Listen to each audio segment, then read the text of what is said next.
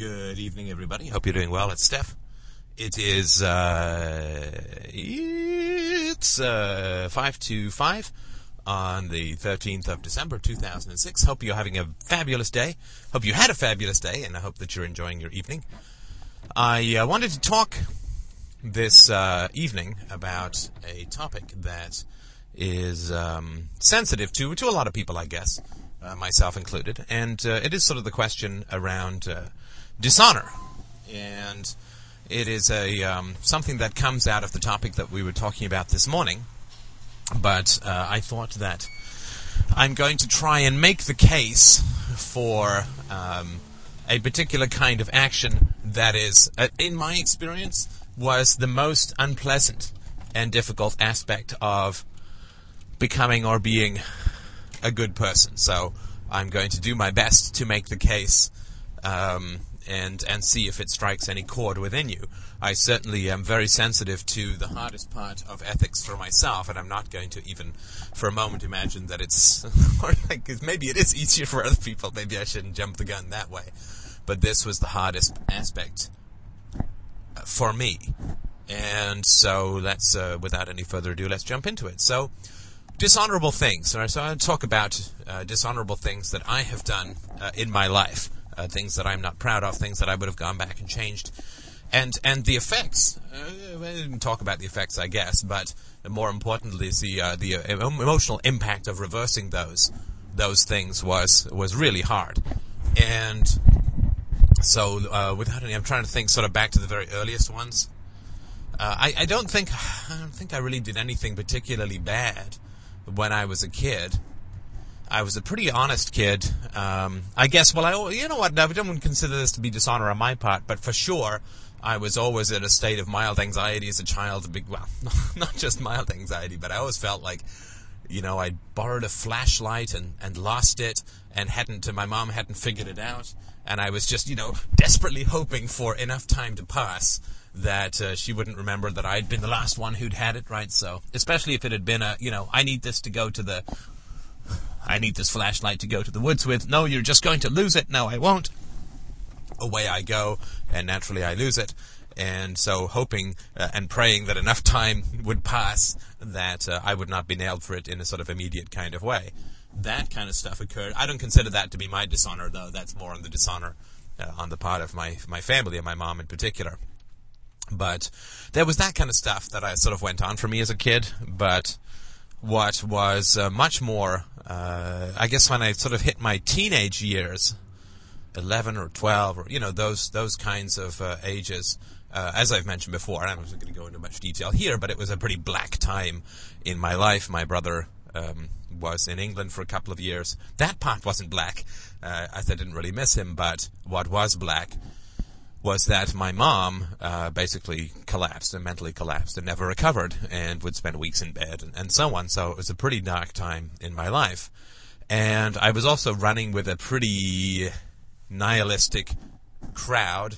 One of my friends later died in a motorcycle accident. You know, just had these sort of pretty significant kinds of problems, and we would hang out by the train tracks and so on, and just no money, no future, no, you know, I mean, I had a job, of course, right? I mean, I'd sort of been working since I was 11, but there was a pretty nihilistic approach I had a pretty nihilistic approach, and of course, as I've mentioned before, I went through a process of believing, I didn't really even think about rules. You know, I certainly, when I was a kid, I sort of innately had a kind of honest approach to life. But then when I sort of hit puberty and all of this stuff that was going on, and I felt just extraordinarily isolated from the regular world, right? I mean, this is something that if you've not been through it, it's really, really hard to get across. And I've never really, I think only once on my personal website, there's a short story called Bedrooms I Have Known that talks a little bit about this, but there is a real sense of interstellar isolation from the world when you're going through this kind of stuff, and you're going through some really, really difficult stuff.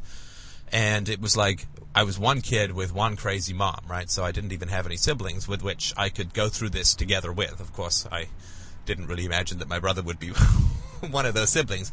And as it turned out, that was in fact the case when he came back. But it was just me and my mom, and I would go to school, and I would be involved. I was still on a swim team, and I was still involved in this kind of stuff. But there's just a sense of absolutely both atomic in terms of size of your soul and interstellar in terms of distance from people. You're both tiny and incredibly distant. You are an atom at the edge of nothing.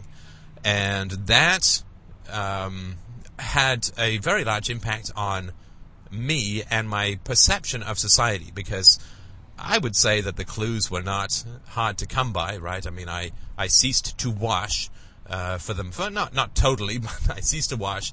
My clothes were, messed up. I was hungry a lot. I mean, it was a very, very dark time. And the amazing thing, of course, was that nobody said or did anything, right? None of the people whose friends I knew and so on.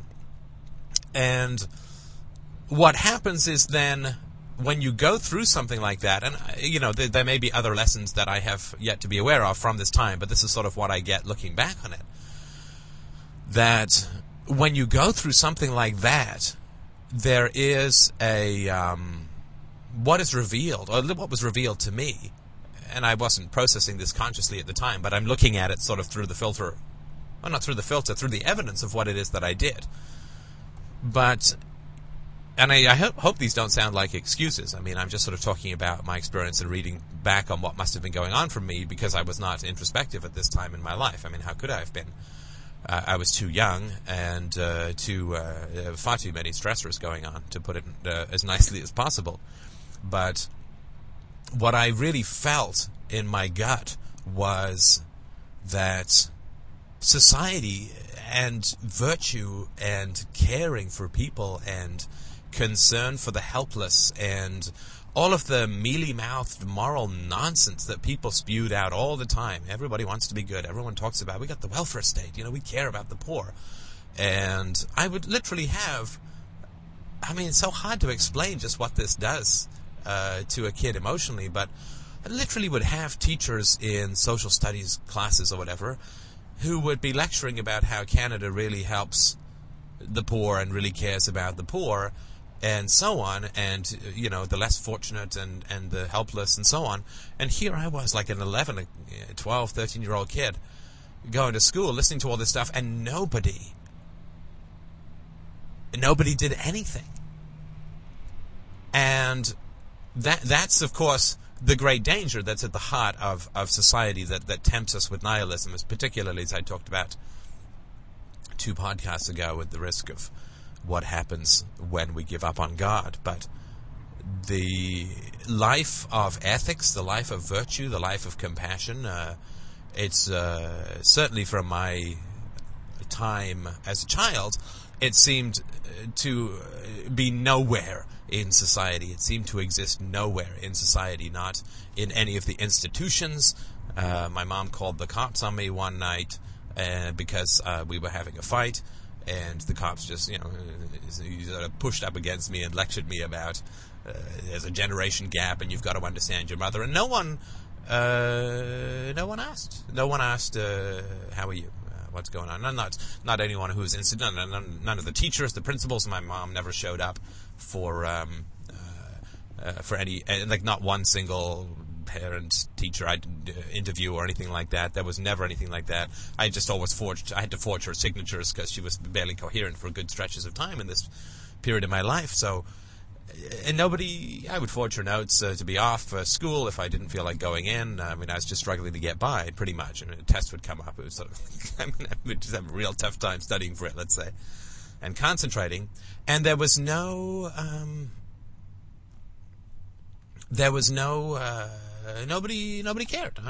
Lots of people had a view of this. It wasn't, as I've mentioned once before, a friend of mine's father, who was a doctor, took me aside and introduced me to the joys of deodorant because I wasn't bathing as much as I should have. It was a real wolf child at this point in my life. So it's really hard to believe in the virtue of society when you are going through a tough and not too subtle time of things being tough. It's very hard to believe in the pious moral platitudes that are constantly echoing back and forth the canyon of the heart that is society. Everybody's shouting from their little cave walls, hovels, about how virtuous they are, and the echoes are just echo back and forth, and there's no content to any of it. It's just people like to preen in front of a moral mirror, but they don't actually like to do anything particularly moral. It's self-congratulatory and so on. And so I had a very hard time looking back based on the amorality, or the increasing amorality of my actions. I had a very hard time believing in society and virtue and so on. Now, there was lots of talk about virtue, of course, right? I mean, there always is talk about virtue in society. But to me, it was all just, as Hamlet says, what is this quintessence of dust? This nonsense that people say that is enraging, right? Because it's just a bunch of people preening themselves in front of a mirror, how good they are, while over their shoulder, children stumble off towards destruction.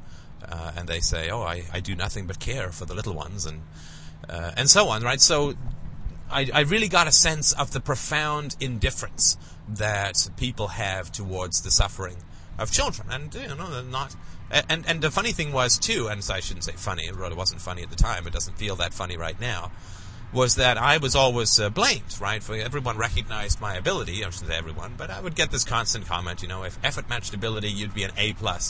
So there was this, not only was there no curiosity or no desire to, probe into why this obviously bright and energetic child was cratering emotionally and barely showing up mentally or emotionally for class and so on. There was no curiosity about this, but also there was a blame. There was blame, of me in this situation, right? So people would say, well, basically they'd say you're just lazy, right? You're just lazy, and of course it's kind of funny, right? It's like. It's like a bunch of people in a boat who are sailing along. It sort of seems this way, though I'm sure there were other people in as bad or if not worse situations than I was. It's like you're sort of waterlogged and you've been clinging to a log for days in shark-infested waters, or months, sometimes it feels like, and these people go by in a yacht and they're dancing and there's water to drink and food to eat and places to sleep and shelter from the sun and so on, and you're sort of sunburnt and waterlogged and your skin is flaking off and you're terrified the whole time, and they just go past and say, good God, man, put some sunscreen on. I mean, don't be so ridiculous. Take care of yourself. Have some self-respect. Have some pride, man. And they throw me a towel and say a lot. Actually, I didn't even get thrown a towel.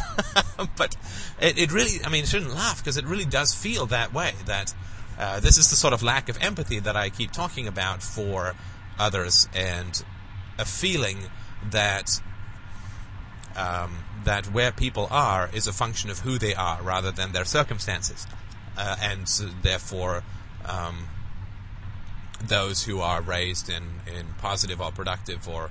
Actually, but I shouldn't even say that, because, of course, a positive and healthy and productive parenting would be to help the child as the child gets older to understand how rare that is and how few people have that opportunity. But it seems that the rich kids feel that they are virtuous and strong and so on for being rich, and they take all of the false self-esteem that comes from having the toys that they did not earn, and that the poor kids, there's something wrong with them, and they're lazy and this and that. And certainly in my situation, that was something that was kind of implicit in a lot of things, just because nobody did care to examine. And there's a reason why people don't care to examine the suffering of children, right? Because of their own suffering, naturally, and also because it's really hard on the vanity to look at the suffering of children and to look at how hard it is for so many kids in this world. It's really hard on the vanity because you get a sense of how damn lucky you are. And that's hard, right? It's like having empathy for the Muslims, right? The kids beating their heads against the tables in the madrasas and chanting out all this nonsense. It's hard to have sympathy, because that just tells us how lucky we are, and yet we choose many of us and have this tendency to choose virtue that is unearned, or to choose our circumstances and call them virtue, right? To ignore the circumstances and say, well, I'm in the yacht and I am not sunburned because I'm smart enough to use sunscreen, and this idiot who's been clinging to this log is not clinging to a log, or if he is, it's because he put himself there and he's just not as smart as I am, and so on. And that is, the wreckages that constantly sail past our bows are, I think, people that we need to reach out to, right? I mean, that we need to have compassion for and we need to nurture, I think. At least I think that's something that could be a good thing to do. So sort of the upshot, I don't have to get into, I'm sure everybody understands it if they've been there, and if they don't, maybe they get a sense. I don't want to sort of go on about this whole show, but what came out of that for me was basically a totally amoral existence. I shouldn't say totally, a largely amoral existence. So if I wanted a bike, then the crew that I was in, we would just figure out, I'd find most of a bike like in the garbage or something like that, and then I'd need a wheel, right? So what would I go around with my friends, and we'd look for bikes that were left out that had wheels, and we'd take them. And I think this only happened once for me. I also went through a shoplifting phase. I stole some candy bars. I stole a model train from the Gameways Arc, I think it was. Later went out of business. I felt bad. I apologize if you're listening to this. I stole a remote control car set. And then I got caught, and nothing bad happened. And then there was this moment where I was about to steal some sunglasses, and I just realized that I was frightened of basically where I was heading and what was going on for my soul. And although I don't put it consciously that way, I was just frightened of getting caught, right? But I think at a deeper level, because that was a new feeling for me, I was starting to have some fear of the consequences of where I was heading. And all of this, I was still working hard, 2 jobs, paper route, and all this kind of stuff. So there was that aspect. And my friends were nihilistic, right? Not dumb kids, but definitely not heading in a good direction. So I went through that, and then when I began dating or began my sexual or romantic life, I was not faithful. I was faithful to, I was going out with one girl, and then I kissed another girl at a dance. She found out. She dumped me. I ended up going out with the other girl for about 6 months. And then later, in my early 20s, I was unfaithful to one other girl, but I confessed and took my lumps, so it wasn't exactly honorable, but it also wasn't too vile from that standpoint. But so I did those kinds of things where it was really just about as just sailing along, no will, no, just whatever particular thing took my fancy in terms of pleasure, and no real sense of the future, no real sense of where it is I wanted to end up in life, and that is it's a pretty revealing course to go down. It's a pretty revealing course to go down, and it really does give you a sense of when people talk about being good, it seems almost impossible for them to actually be good, to act good, to really try and take care of the helpless, or at least even to have sympathy or empathy for them. Because later on in life, and this would be much more recently, I talked to one or two of the parents who were around when I was a kid, and it really is amazing. Like, the blindness doesn't go away, right? This is not something where you say, well, I can't have compassion now because it's not practical and we can't get Steph away from his mom, and who knows what's going to happen. She's volatile, she's dangerous, she's suing people, we don't want to get involved. Whoever knows. But it's not even that. I don't think that is even the calculation that occurs for people when they see this kind of suffering. I really don't think they do that. I think that what they do is they don't feel. It's like out of sight, out of mind. Because literally a woman who's a friend of mine's mom, who I saw a couple of summers ago, she asked me how my mom was. With a big smile on her face. I mean, that's really quite astounding when you think about it. And this is not the only time that this has happened. people, they genuinely don't feel, right? And Lord knows what they went through that ended up with them in that situation. But it's not that they didn't want to know; they didn't know. Like their heart did not transmit to them. I mean, how can you? It's the Pigpen character in Charlie Brown, right? How do you blame Pigpen? He's got parents who's supposed to teach him about this kind of stuff. How many of us could invent the human language on our own, and how many of us could invent and understand and process all of the various social norms that are out there, and in what proportion, and with everything else that's going on? I guarantee you that none of us could do that. So if we're not taught, then why are we blamed for not knowing, right? But we're blamed for not knowing because other people want to believe that they know because they're smarter rather than they know because they're taught, right? It's like, how do you hold your salad fork, right? Well, there's no logical, consistent way to say, well, I hold this fork, and then this spoon is the soup spoon, and this other spoon is the dessert spoon, or whatever. All of the tiny little delicacies of table manners, particularly the upper crust of England. How would you know, right? You don't know. You're taught, right? This is not 2 + 2 is 4. I mean, even that, for many people, has to be taught. But how would you know? There's no way you would know. But people want to believe that they know because they're smarter or better or more virtuous. And so when the poor kid comes in who doesn't know which way the salad forks go, they snicker, they think that he's an idiot. I mean, this is a cliche that's old and Dickensian and true in many ways.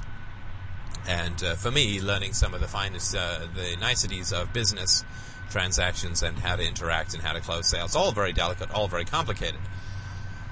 But people just love to think that the things that they happen to get taught, they just knew because they're smarter or better or more virtuous, and the people that things aren't taught, people that aren't taught things are just stupid and evil, right?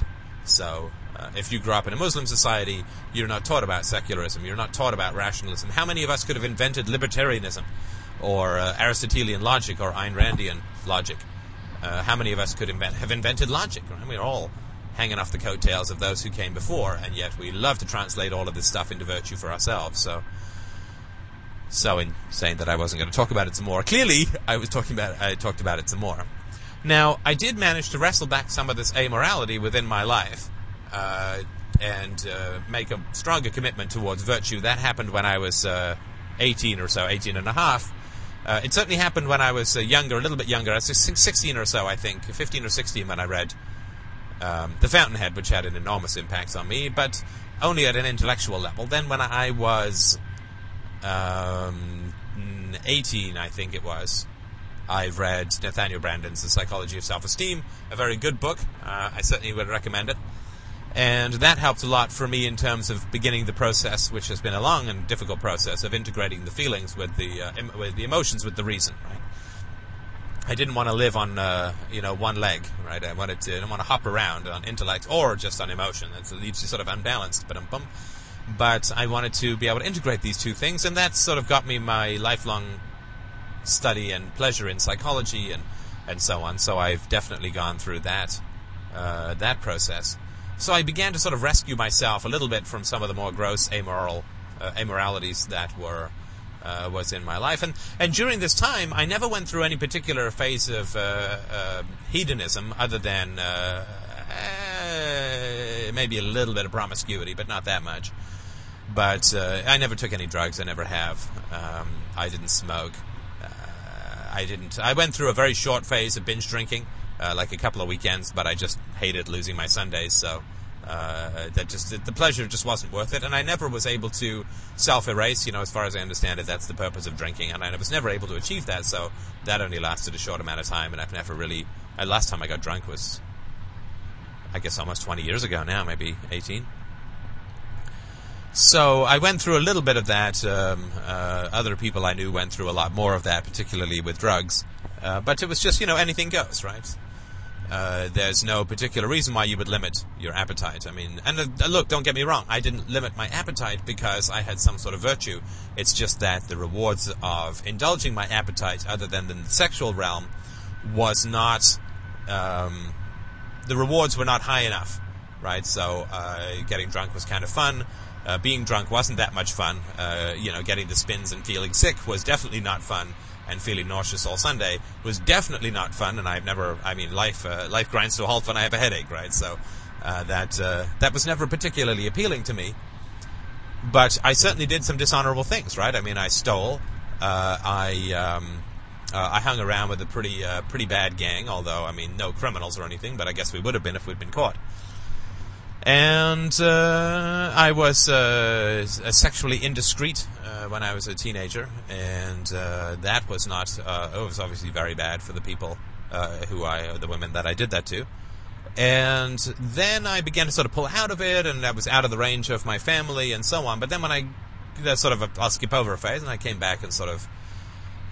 There's one other phase. When I was 16.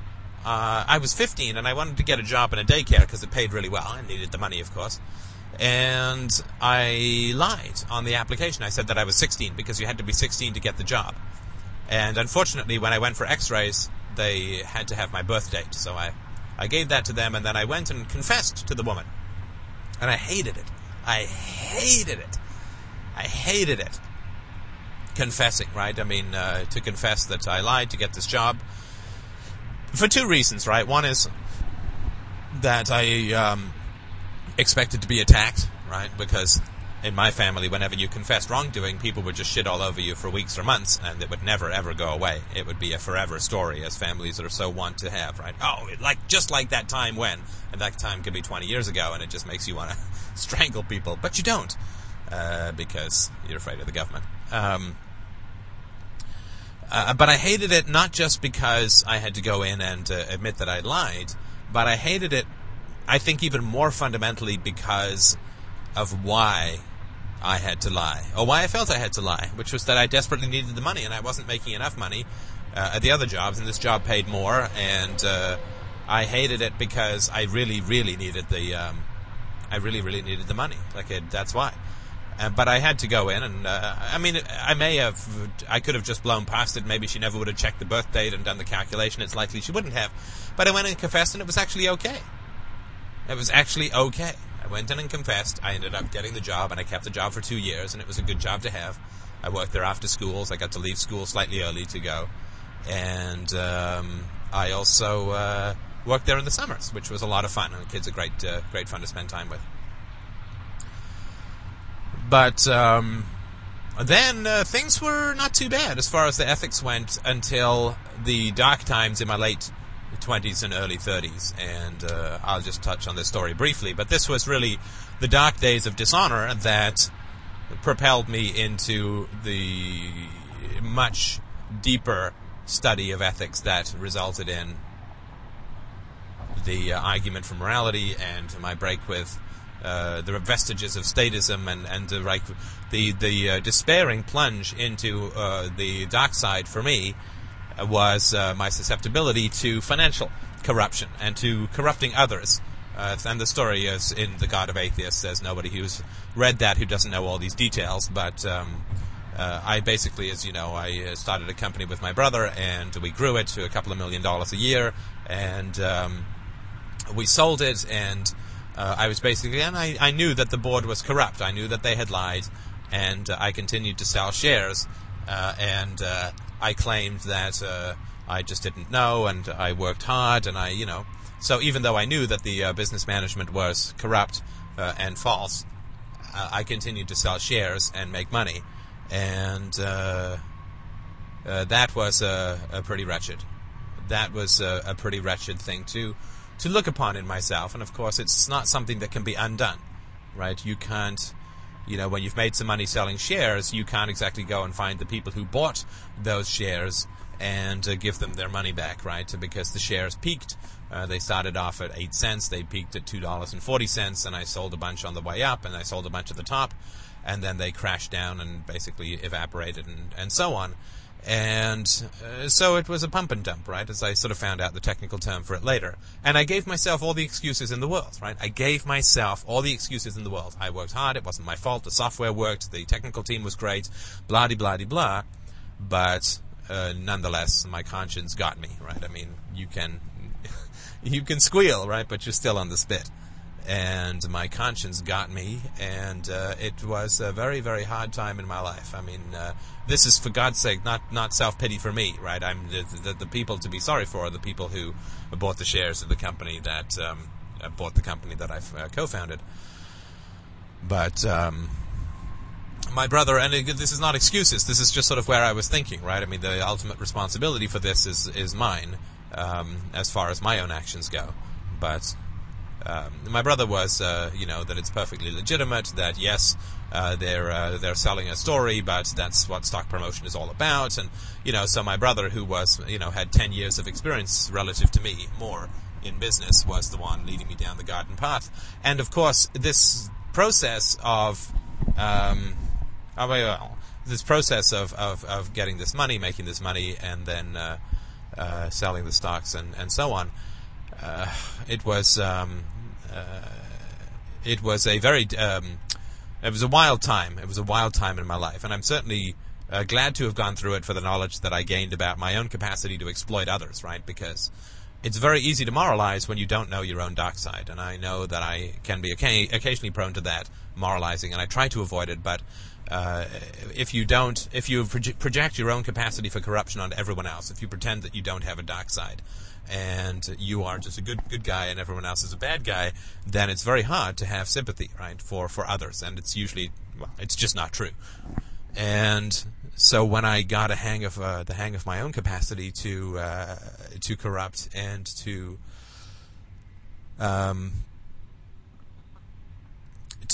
rip people off, right? I mean, to participate in that ripping. I mean, my job was, I was doing a good job. I was creating software that people wanted. We were selling it, but the senior management, the board, had promised stock options to the employees at a certain amount, and then they came down and they were at a much less advantageous amount.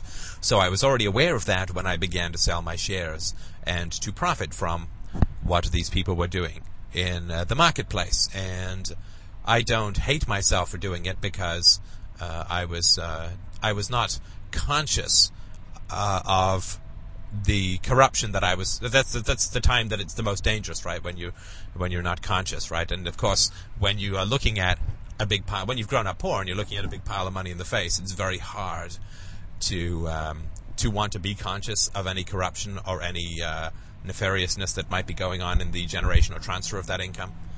So I said, well, these people know what they're doing, and my job is technical. My job is to run the software group. My job is not to run the finances. I can't be all things. I can't learn about everything all the time.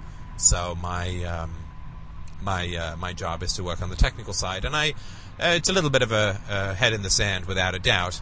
It certainly would have been asking quite a lot for me to understand all of this, not just emotionally, but from a financial standpoint. There was a lot of skullduggery that later came out, but nonetheless, all sort of caveats aside, I went for the money. I went for the money, and damn the consequences to others. Fundamentally, this is where I went back to the age of 12 or 13 and an amoral state of maximizing resources of mine, maximizing my resources without really analyzing the moral content of what it is that I was doing. Was I initiating force against anyone? No, of course not. Was I defrauding anyone directly? No, of course not. But this is why I said dishonor and not evil, right? This is sort of what I meant with the prostitution debate, right? It's dishonorable. It's not evil. It's just dishonorable. But what happened was I simply ceased to be able to sleep. MacSteff shall sleep no more. Sleep that knits up the raveled sleeve of care. Sweet nature's balm. It's been a while since I played Hamlet, since I played Macbeth, but that process got me. Basically, I had to make a long story semi-short. I left the company. I left my girlfriend. I ceased to see my brother. I ceased to see my mother, all within the span of 6 to 8 months, I think it was. Because I was in therapy, right? I was in therapy because I couldn't sleep, right? So this was not, and so I know how hard it is to make these choices. I didn't sort of wake up one morning and say, "What? Oh, I think I'm going to be a healthier human being. I'm tootling off to therapy now. Cheerio." No, it was a situation of desperation, right? I mean, I had been chugging along. Life had been working well. I'd been very successful.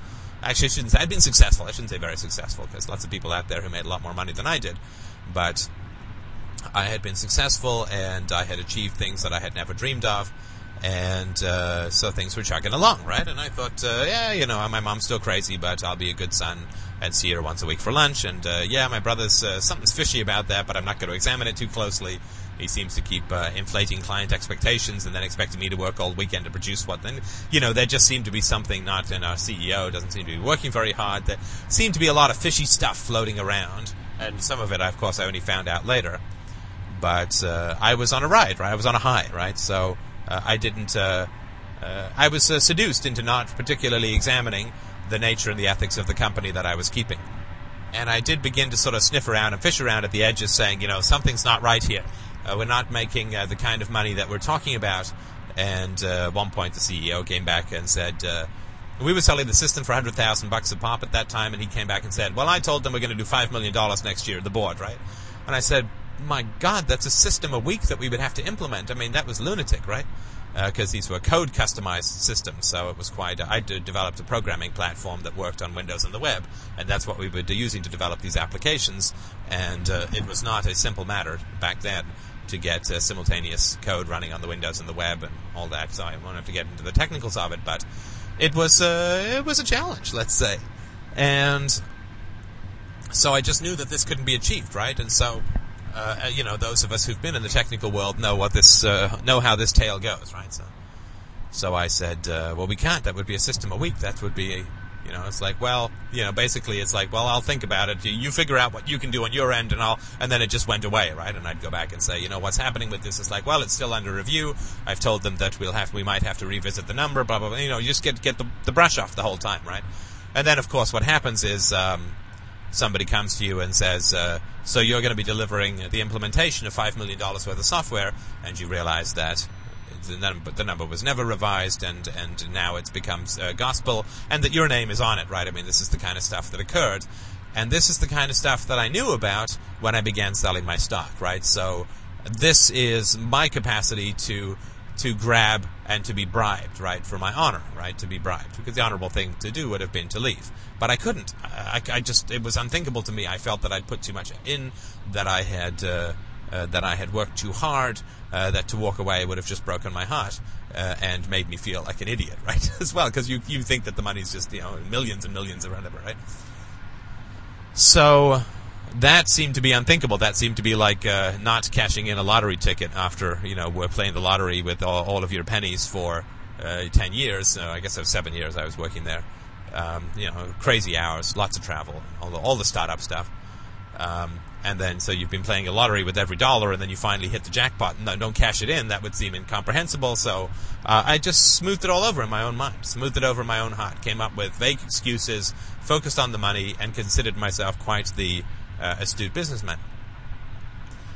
And what happened? Well, of course, I participated in the transfer of a very large amount of money from investors to some pretty corrupt people.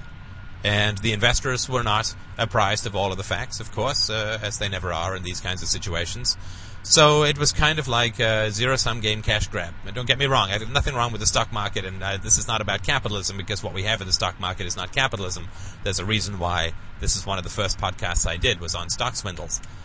But this was my own capacity to be corrupted, and my own capacity to corrupt, to steal from others, right? It was right back to this amoral situation, and my conscience just was like, well, enough of that. Now you don't get to sleep, right? And it took a long time to work through all of this stuff and to deal with all of this stuff. But it's one of the reasons why I have some pretty significant humility when it comes to ethics, right? Because once you have looked at your devil in the eye, right? Once you have looked at your own the cavernous, greedy, nihilistic maw of your own dark side, then it's a little bit harder to be self-righteous. And it doesn't mean that I never am, and I certainly apologize for those times that I am.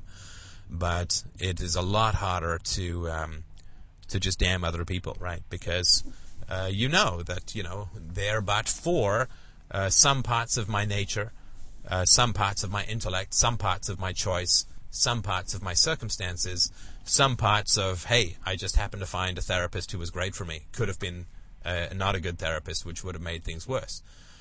So there's a lot of fortune involved in that, of course. There's a lot of accident that's involved. I just happened, the funny thing is, of course, that I ended up having some of the money that I made, I spent on therapy, which was sort of a circular thing around. And I ended up not, well, we don't have to get into what happened to the money. It's not really particularly relevant, but I realized that I have the capacity for dishonorable and corrupt behavior, and that is something that I can only I can't conceivably make this case strongly enough, and I'm sorry that I can't. I wish I could make this case strongly enough. I know that I can't. But the case that I want to make is accept your dark side. Accept your dark side. Apologize to those you've wronged. Think before, right, as Ben Franklin says, if you're angry, count to 10. If you're very angry, count to 100. Think before you act in an abusive or hostile or corrupt manner. Be good and recognize that being good means that you have to recognize your capacity to be bad, to be a nasty person, and I certainly have that capacity. And the false virtue of me equals good is a very, very dangerous and destructive place to be. It lends to hostility, it lends to self-righteousness, it lends to contempt, it lends to vanity, it lends to the false self-manipulations, and it lends to fundamentally irrationality. It lends to fundamentally irrationality. And I wish that I could find a way to make the case that to think before you act and to apologize to those that you have wronged. I know so much about how gruesome and difficult it is and how it feels like you're throwing yourself off a cliff. But if I could, throw one message over this wall, in the before and the after of accepting your own dark side, apologizing to those that you've wronged, if I could just throw one message on, it would be just how much beauty there is on the other side of this. How much beauty there is on the other side of humility in the face of virtue, and restitution in the face of apology or the need, and if I could explain, and I really wish I could. My eloquence, such as it is, just does fail me here, because it's just a matter of saying it. I'm telling you that there is such beauty and joy and peace and self-acceptance and self-respect on the other side of self-righteousness and on the other side of blaming others for their behaviors and not seeing the role of accident and not seeing the role of your own capacity to corrupt others and so on. There is such beauty and joy and love and self-respect and kindness and gentleness on the other side of just looking yourself in the mirror and saying, I have the capacity to do great harm, and I have. And I must make restitution where I can. I must apologize where I can. It is such an incredibly powerful and strong thing to do. It really does feel like you're pulling out your own kidney through your nose. I totally get that. That is the death throes of the false self, which never quite dies, but it's the death throes of the throne. It's the collapse of the throne of the false self. But I wish if there was one wish that I could wish, it would be that you take the time to sit and think, and meditation can be good for this, but to take the time to sit and think about things that you've done in your life that you're not proud of, and things that you've done that you would do differently, and people that you may be able to apologize to, and people that because there is no love without that. At least there wasn't for me, and there seems to be a lot of good anecdotal and some statistical evidence about this, but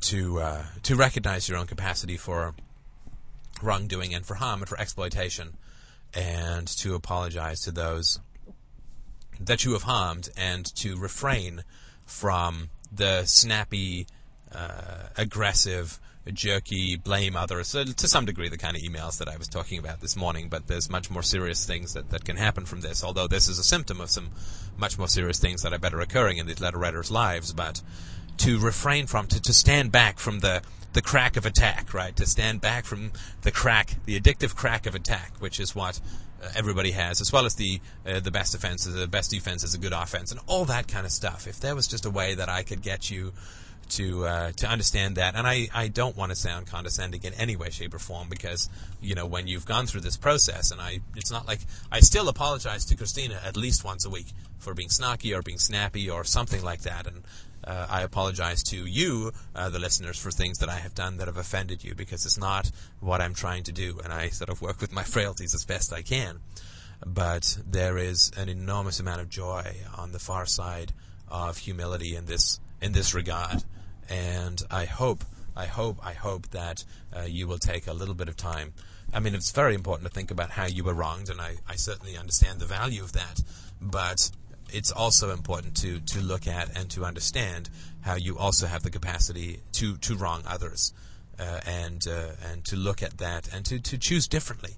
To choose differently is really the beginning of building an enormous amount of self-respect, but it really does have to come first and foremost, in my experience, from the humility that is required to recognize our own capacity for corruption. So I hope that this has been helpful. I do thoroughly apologize if it sounded in any way, shape, or form condescending, because I have an enormous amount of respect for almost all of my listeners, but just try this one on for size. I think you'll find that it will expand your heart enormously, and it really is a very, very beautiful place